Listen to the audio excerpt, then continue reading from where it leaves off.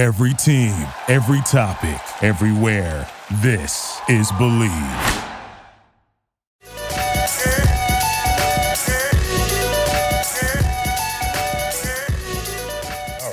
All right, ladies and gentlemen, welcome back to Zero Dark Nerdy, the world's most notorious pop culture podcast, brought to you by betonline.ag for all your sports betting needs. The Believe Podcast Network, that is BLEAV. And if you're here in the Triad area, be sure to check out Red Cinemas for all your cinematic adventures.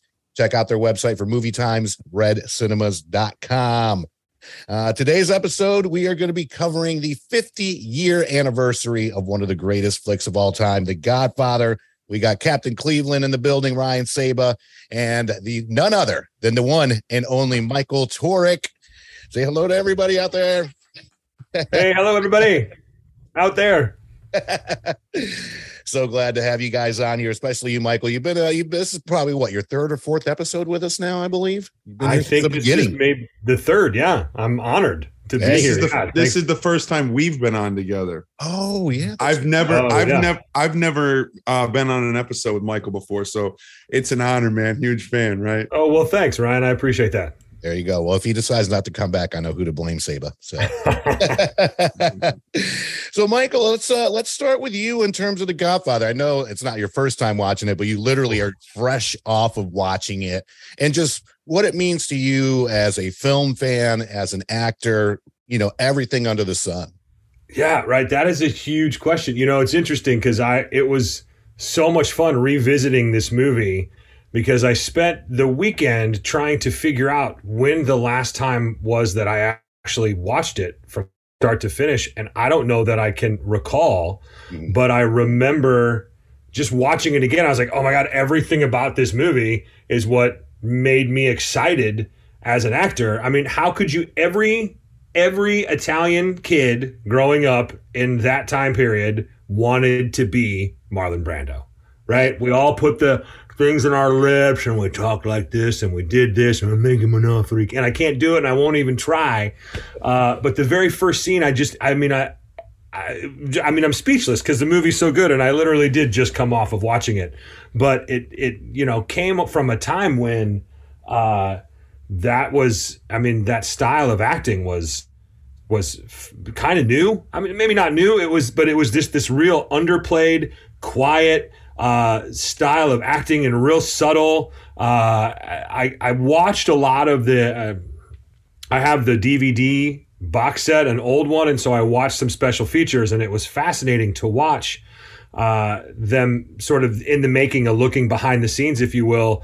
And I was kind of shocked to see and hear, and I don't want to take anything from your little nuts, but they tried to fire Pacino halfway through the filming of the movie because the studio didn't like what he was doing. Yeah, and it wasn't until the Sollozzo scene when he goes into the restaurant and he shoots the two guys in the head where they're like, holy, this guy's really got some chops, right? And so everything just about that ability to literally be understated and playing the subtext and letting the camera do the work is just inspiring as an actor, not to mention as an Italian man who has a bit of a mafia fascination anyway. I fell in love with that movie on a whole nother level anyway. So I don't know that I answered your question because I'm still just sort of, I'm still overwhelmed by the power of that film. Well, I mean, you know, and it speaks volumes because, you know, you just got done watching it. And I feel like Godfather is one of those films where when you watch it, it does feel like the first time over and over again. You know, it's not one that you can get bored with.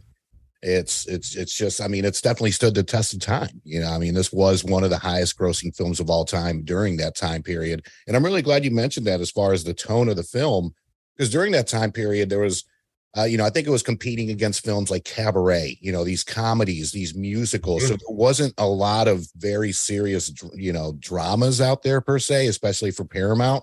They were known more for the comedy side, for the action film. So this was definitely a different approach of what Hollywood was doing. And this was actually one of the first films that had ever had a nationwide release, because during that time period, they would release the film on certain markets, you know, usually LA first, New York, Miami, and then it would kind of come towards the middle into the Midwest and things like that. And just, it would be a slow rollout. And this was one that they took a big chance on because they wanted to go ahead and get it out there and start the buzz early. Right. That's amazing. And, compare it to some of the movies that you talked to, again, to backtrack to that acting side of things. It's so subtle and it's so simple and it's so honest that it's inspiring to watch, to think that, all you have to do is just sit there and let the camera do the work for some of it. And also Coppola, is ridiculous in his directing and his ability to tell a story with a camera. Even just that very opening scene with the reverse dolly shot as it pulls away with the guy. You don't even see Brando for like the first 4 minutes of the movie. And then it reveals the pallbearer. Yeah, it's just like brilliant. Buonasera. Yes. Buonasera. So Ryan, what was your kind of first? First take of watching it, and then just over time. Look, man, this is my favorite movie. It really is. Where to start? So, I've always been fascinated by the organized crime genre. I just, I took to it at an early age, and what I would say is this is, pun intended, the godfather of the organized crime genre. What I love most about this movie, this film, excuse me, we are with somebody who makes films for a living or is in the film industry. So I think I should speak normal, or speak, with a little bit of respect. So the point is, this is one of those films that it's on AMC, or it's on AMC, I think, is the one that runs it the most. And they'll do a, Godfather 1, Godfather 2, Godfather 3, sometimes marathon, and it's on with commercials for almost 24 hours. It is an epic family film that the acting is, you think about the cast, Pacino, Bobby Duvall, Jimmy Caan. I'm talking about these guys like they're my brothers, right? Like, but Talia Shire, her name's skipping my name, who plays Kay Hagan. Diane Keaton. Diane Keaton. Like, you think of, you talk about the cast of this movie, and you start to, are they all amazing actors because this springboarded the majority of their careers? Obviously not Brando, but the rest of them. Or were they always destined for greatness, and this, Coppola was just able to put this cast together? I don't know, but it's one of those rewatchables. It's something you watch over and over again. There's no miss. John Cazale, who plays Fredo, oh God, he's phenomenal.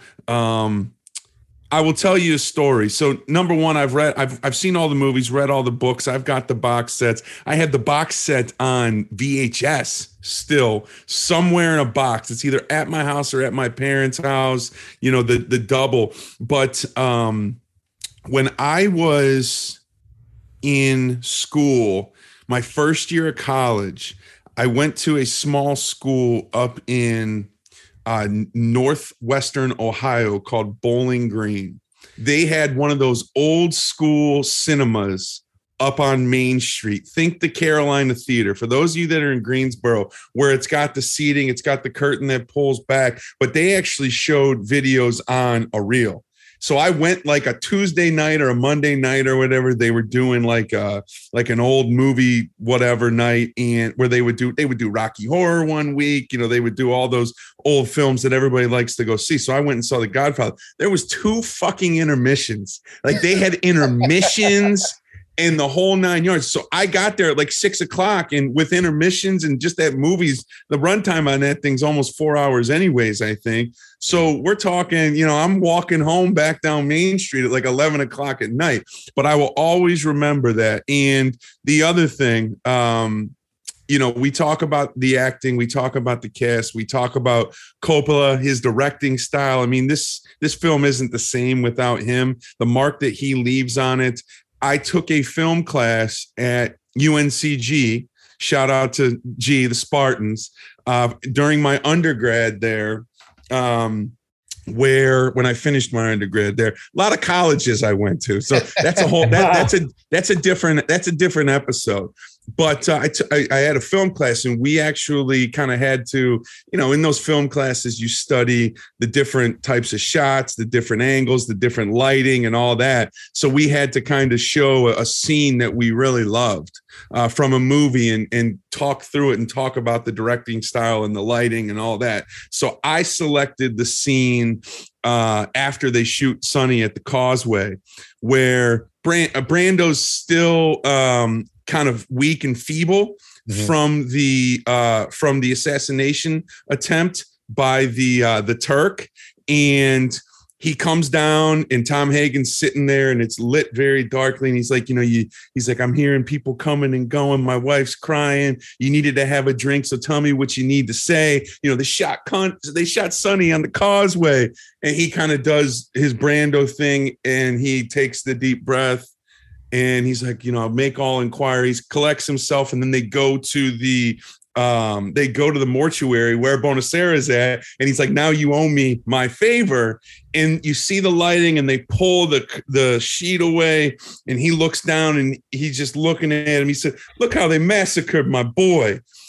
That sort of 4 or 5 minute sequence of that movie with the lighting, the acting, the emotion, it touched me enough at 19, 20 years old to talk about it in a film class. So I'll always remember that. The two big takeaways is me watching the version, the actual version, the way it was shown in 1972 or whatever, when the film came out on reels with intermissions, and talking about it in a film class. So I could talk about this film forever, but I am a huge fan, and I'm disappointed. And Brian, maybe this is a good time to transition. Mm-hmm. I have not watched the series with Miles Teller on Paramount Plus, The Offer. I will. A lot of great television out there, as we all know. So it's tough to stay on top of everything. I'm down a Succession rabbit hole right now. Not to change the subject, but that is a phenomenal television show. But I'm just curious about The Offer, and without giving away too much, to talk about that, because you've been, the last couple times I've seen you, you've been kind of in my ear going, have you seen The Offer yet? Have you seen The Offer yet? Yeah, so I did not know too much about this. I think I had a free 3-week trial, 1-month trial of Paramount Plus, something like that. And I see it on there. Sayib and I talk all the time about how big Miles Teller's fans that we are. So, I check it out, and let me tell you, I only watched the first 4 because, of course, by the time I started the free trial, it was like 4 days left. But on top of that too, the series itself wasn't done yet either. That's what it was. It wasn't done yet. Wow. It was week by week. So now it is done. So if you do have Paramount Plus, or if you have opportunity to go ahead and get your 30-day free trial, I highly recommend it. So I don't want to give away too much, because it's amazing to see how much this movie almost did not get made. I mean, the budget was only $5 million. There was a point where Paramount almost sold it to another studio because they were kind of siphoning money and trying to figure out what's what, because they were owned at the time by Gulf Western, I believe, which was the head company. And it's a lot of different characters. And I got to tell you, Miles does a great job as Al Ruddy, the producer who put it all together, a newish producer in Hollywood. For those of you who don't know, this may date people a little bit, but he's the guy that came up with Hogan's Heroes. That was his shot in Hollywood. And then he did a movie called Fosse, and it was some motorcycle movie with Robert Redford. But so he only had a little bit under his belt, and his first real gig was putting together The Godfather, which they bought the rights for only $15,000 at the time, which is insane. Like I said, I don't want to give away too much, because there's a lot of things going on here. You get to see a lot of Joe Colombo, who was very instrumental in getting the movie made. The book got a lot of backlash originally from the mafia community. Sinatra, not a big fan of the book, especially the character in the book. He thought it was based on him. So you see Sinatra in the show. But the cast is just outstanding. And then just kind of seeing it put together is the best thing. That's what, like, I don't want to give away too much, because even though we've all seen one of the greatest movies of all time, watching the show and just seeing it come together and all the like nitpicking and things that they had to do, and then interference with the mafia, interference with the government, even sometimes like internal conflicts. You know, it's just great to see. Great acting. I believe it's 10 episodes long. Giovanni Ribisi plays Joe Colombo. And it's during the kind of like Colombo Wars a little bit between him and Crazy Joe Gallo on top of that. So you have real life mafia elements going on into, yes, it's a mafia movie, but most importantly, it's a movie about family. And that's kind of what's really stressed throughout the show, and the different characters and everything going on in the middle of it.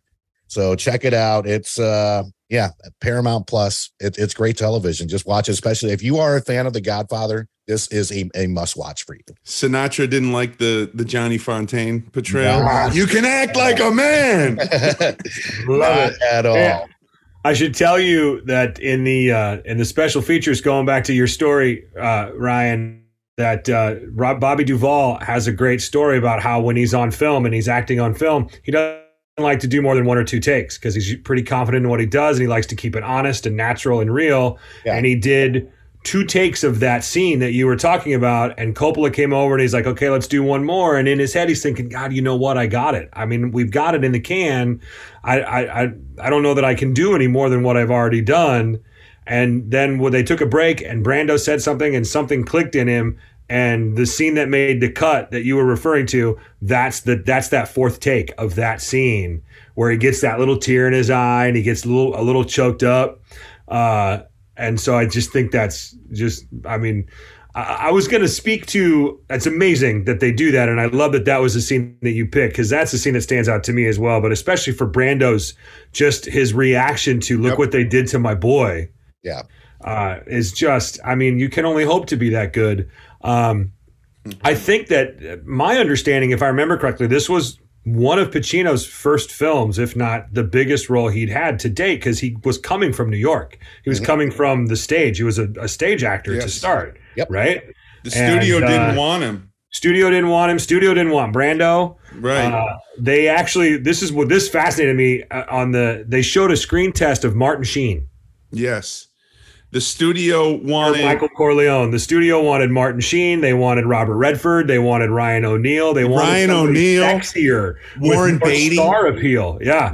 And then at one point they even had James Caan test for Michael Corleone because they just didn't think they could get what they wanted from Pacino. It was just that special features was just fascinating to watch. Even also just to see the way there's this great little scene where they're getting ready to run a take, and Coppola grabs this thing that literally is the size of a microwave or a toaster. It's literally this black and white box the size of a toaster that is his feed to the camera. And he puts on his headphones and he grabs the toaster and he puts it in his lap, and so he's watching the scene there. Whereas in today's world, it's all, wireless and digital and Bluetooth, and the Video Village is all the way on the other side of the lot, and the people and it's live feeding right to the producers that can talk about it in the moment. But just to see the way they were even making this movie back then in the 70s without the technology they have today is fascinating. Have you ever seen the Godfather saga? No. So it's a version of the films of Godfather Part 1 and Godfather Part 2, where they show them in chronological order. So as you know, Godfather Part 2 mirrors Michael and Tito and his father's lives at their part at their time in their lives.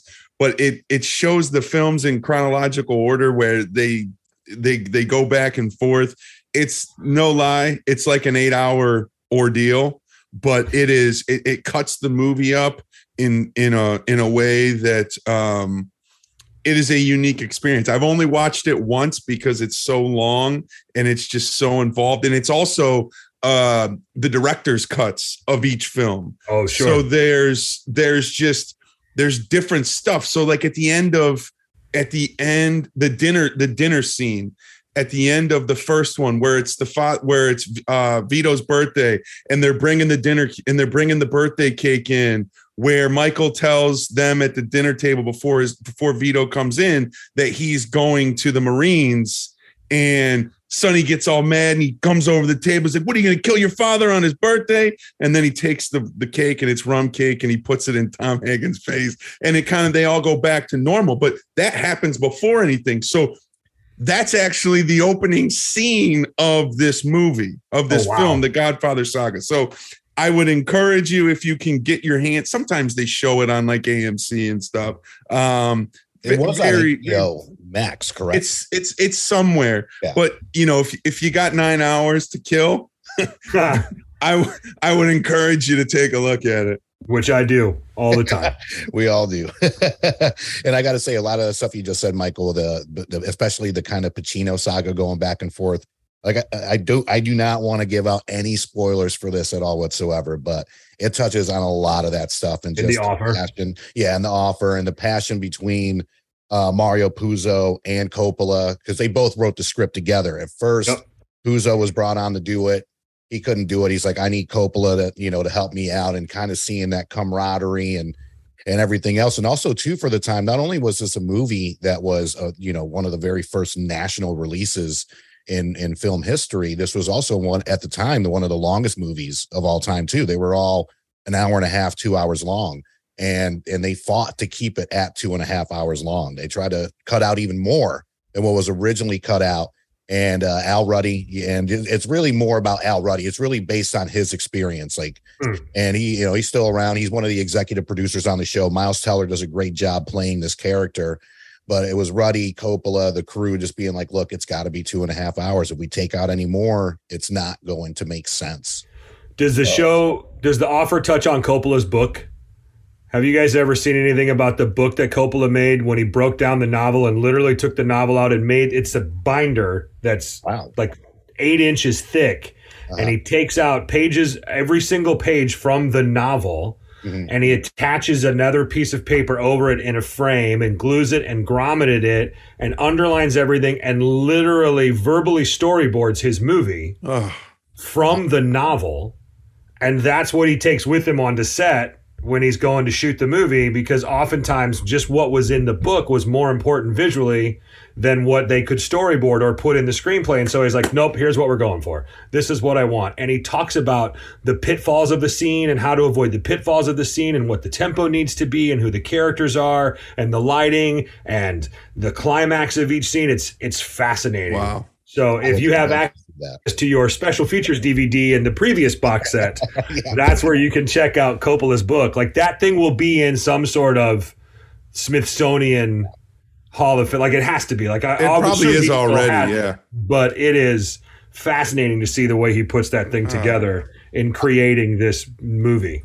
I'm really glad you said that, Michael, because I was going to ask, do directors because I did not know that. So in the show, you actually see this gigantic binder that he walks around on set with. And I was going to ask, is this something normal? I mean, granted, it was a different time then that directors normally have. So no, it definitely shows it in the show, but I had no idea.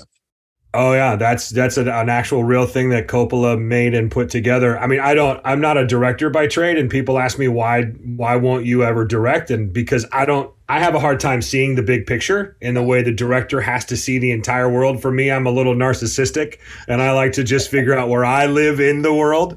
But I really think that that's what he was doing. And having worked with several directors, they all have different ways of going about it. And I think technology based, that was just how he chose to do it. Other directors I've worked with will use a Pinterest board, and some of them will create a journal and all that kind of stuff. But, none of that stuff was available back then, electronically. So it was literally this, just underlined and notes. And the fascinating part was he had this couple of pages where I'm trying to think of the specific scene in general. It might have been the Causeway, Sonny's execution. I can't remember which one specifically, but he would circle all of these highlighted points within the actual book and draw these lines to the margins. and talk about what it meant or what it needed to be or how it needed to look. And the way he knew that this was an important part of the scene or needed to make sure important part of the movie was how many lines were on the page. And so there got to a place where you couldn't actually read the actual book itself. And instead you were just looking at his notes because he had so many notes going all over the place that this went this way. It was really interesting to see that is fascinating all together. Yeah. I'd wow. love to see that. I'm sure it's somewhere. Yeah. Somewhere on display. It's gotta be. Michael. Yes. Does this movie get made today? Yes. Okay. That's one thing that, you know, with the state of Hollywood, and look, this is from an outside perspective. So you're obviously in the industry, so you've got more insight than I do. But I feel like there are fewer and fewer movies being made. Less and less is actually at the cinema. I mean, maybe Sure. it's an HBO, maybe it's an HBO Max or a Netflix or something like that. But, you know, I guess where I'm going with this is it feels like over the last, definitely since COVID, but over the last maybe 5 years or so, the studios are taking less and less risk with the films that they're giving budgets to and putting in the theaters. And this, to me, obviously with The Offer and everything else, I mean, this was a huge risk, right? They wanted Laurence Olivier. They didn't want Marlon Brando. They wanted all the people that you talked about for even Jack Nicholson was on that list for the Michael Corleone character. I mean, could this maybe today in 2022, it just got to the point where the studio was like, you know what? I don't need this bullshit. We cut it. Well, that's interesting because I think I would, in my opinion, I guess, would say that it's not about. So there were a couple of moments in the watching this movie back where there were some references to race and some slurs and everything that I was like, oh yeah, you can't make that reference today. But other than that, I think the movie gets made. And so I wonder if we're in a place now where it's not about whether the movie gets made, it's that so many movies are getting made. Yeah, they're just so going to much different television is being platforms. produced, right? Yeah, and so back at 50 years ago, studios, how many movies were they putting? I can't tell you, 10 at the most, maybe. Right? I don't know if they're putting out how many movies a year. Whereas now there's so much content that it's really about saturate. It's the Netflix syndrome, right? We're going to put out as much things as we possibly can, and if one of them hits, we'll make all of our money back. Yeah, that makes sense. And so I guess because we're so possibly oversaturated with material that it's hard to maybe see the Godfather of the 21st century. Like, what is that movie? What is that really sort of director storytelling, simple acting, honest sort of movie that really grabs you? And I just think it's different now than it was then. So in general, yeah, I think the movie gets made, but if we're able to actually find it, it might get lost in the shuffle. Who knows? Yeah. Now, just out of curiosity for my knowledge and for our listeners out there, any particular, like, and there's so many great performances, and we're not trying to take away from that, but do you each have one particular character that you're just drawn to? That's just that's my person right there. From their performance, or just like for their performance in the movie, like who you relate with? Yeah, or just who your favorite is as far as on all of them. I know there's a lot, but as far as their performance in The Godfather and then it can be you can relate to, you just like them the best. No, I think the standout performance for me is Robert Duvall. I would agree. There you go. Just because his character and his demeanor and his presence on film and just everything that character brings to the story is so different than everybody else. Yeah. That it's so subtle and so simple that I was just like, oh man, that's right there. I mean, you can't deny Pacino, you can't deny Brando. There oftentimes where Talia Shire is a little over the top.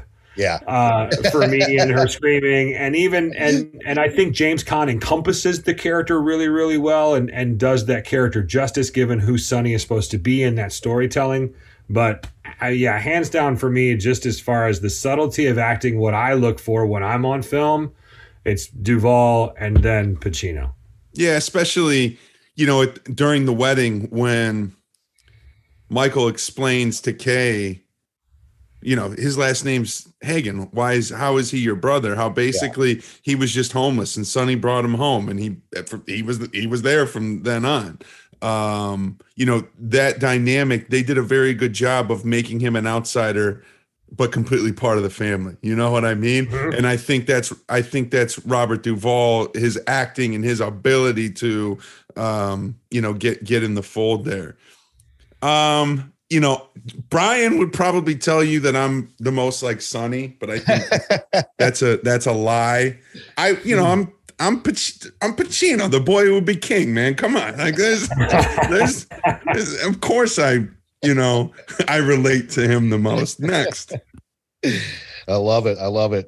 You know, you can't read my handwriting, but Duvall, Dan Hagen, that's my guy. Just cool, calm, collective. Just like Saba said, the outsider that was brought in as part of the family. Yeah. And it was one of my takeaways when I was 11 and 12, I remember asking my dad, what's a consigliere? And he's like the Godfather, but you know, to like, and he would relate him to like my Godfather, you know what I mean? And things like that. It's like the trusted advisor of the family. And that's just something that's always been a part of me. And that's what he embodies in the entire film, the voice of reason per se. Even when Michael's like, hey, listen, you know, Dan, we appreciate your help on this, but you're not a wartime consigliere, or I think he said something along the lines of that. That's what he said. Yeah. So, you know, just him having that demeanor, that calmness as a lawyer, even when he goes to visit the director out in Hollywood, you know what I mean? It's he just plays that scene is just fascinating. Waltz. Yeah. No, he's so, I mean, but he's so calm. Yeah. In his own way, right? And there's just this sort of power and this sort of threatening nature. There's just this air of confidence and ease to that performance that you're just like, I mean, I want to see a story about him. Yeah. Write me a Godfather Part 4 and show me that sequel. Yeah, it's so layered and so fascinating that you can't help but be drawn into it. Absolutely. There you go. Well, before we wrap up, Michael, I know you got a couple projects going on. Let the fans know we're going to air this next week, but we're going to be smack dab in the middle of your most current project. So let the world know what you got going on and what you got coming up. I'm playing Roman Calhoun on The Walking Dead. The final 8 episodes of the flagship show, The Walking Dead, started last night. And that was my second of 4. And so I will be appearing throughout the rest of the thing. I won't give you any more than that for NDA reasons, and I won't give you any more than that for you fans, so you don't know what may or may not befall me in my time on that show. But that is where we're at right now. And then just coupled with, I tell you what, it's getting really busy, which I'm really excited about. So a lot of auditions going on. So hopefully the next time you have me on, I will have more news to share other than just how my time spent on The Walking Dead. I will say, though, that in preparation for watching last night's episode, they showed, oh, my God, there's a Daryl series coming. Mm-hmm. There's a Negan series coming. Yeah. There's a Rick and Michonne series coming. Yeah. There are all these series coming from this other thing. And all I can hope for is that somehow Roman Calhoun just appears. Let me make it. Just let me make it. Right? Just, you know what? Bring me back into somebody else's storyline, whether it be a prequel, you know, or a post thing or whatever it is. I don't want my time on The Walking Dead to be done with this flagship series, but it's such a great show to be a part of, you know, in the way they've told their story for 11 years. And so, yeah, that's where we're at right now. Congratulations, man. Yeah, seriously. Congratulations for you, brother. So happy. I remember the first conversation that we had with you on the show. You just got into season 2 of Ozark after seeing you on season 1. And I'll never forget it. Flathers being like, do you watch Ozark? And I was like, oh, hell yeah. And he was like, you know, this character. I was like, man, I love him. And, you know, it's before we knew it, which is crazy. We didn't know each other, especially being in the service industry in Greensboro, where there's already like 0 degrees of separation. But it's always a blast to have you on, man. We're always rooting for you. The Walking Dead thing's fantastic. I got to tell you, I have watched Boss Level 3 times already. That is just such a fun movie to watch. That movie is that's a great movie. Yeah.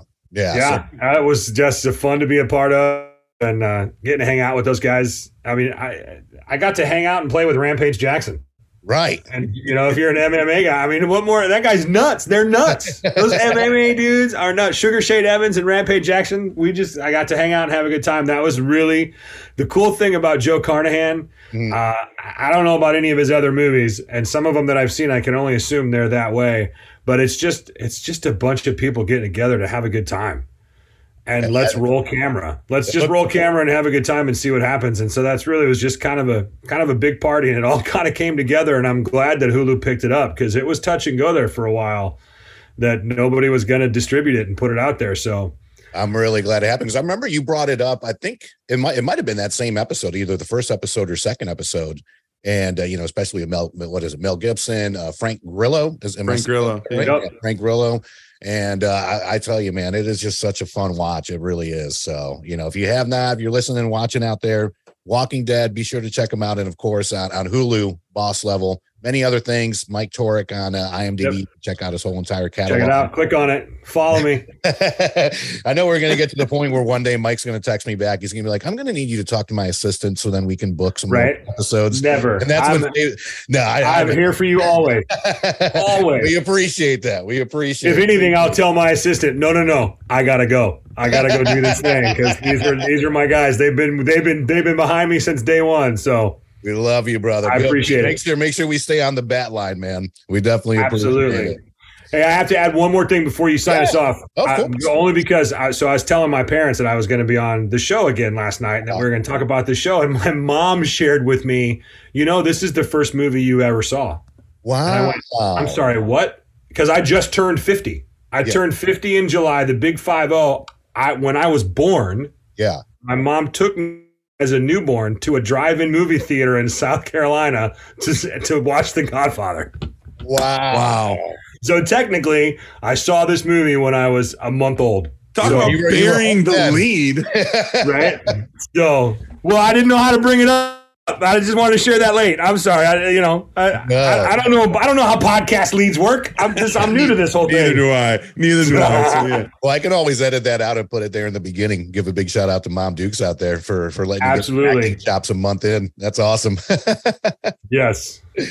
That's excellent. Well, listen, be sure, again, check out Michael Turek. Michael, what is your social media spots for everybody to check you out at, besides just on IMDb? Instagram is the major one, and that's just at Michael Turek. There you go. Be sure to check them out on that. Don't forget to check out our sponsors, Believe Podcast Network, betonline.ag for all your sports betting needs, and Red Cinemas for all your cinematic adventures here in Greensboro, North Carolina. Be sure to like, subscribe, follow on all social media and podcast platforms. We appreciate the love and support, and we will catch you next time. Peace. Sweet. You guys hang out. Yeah! Victory! And anger management? Fuck anger management.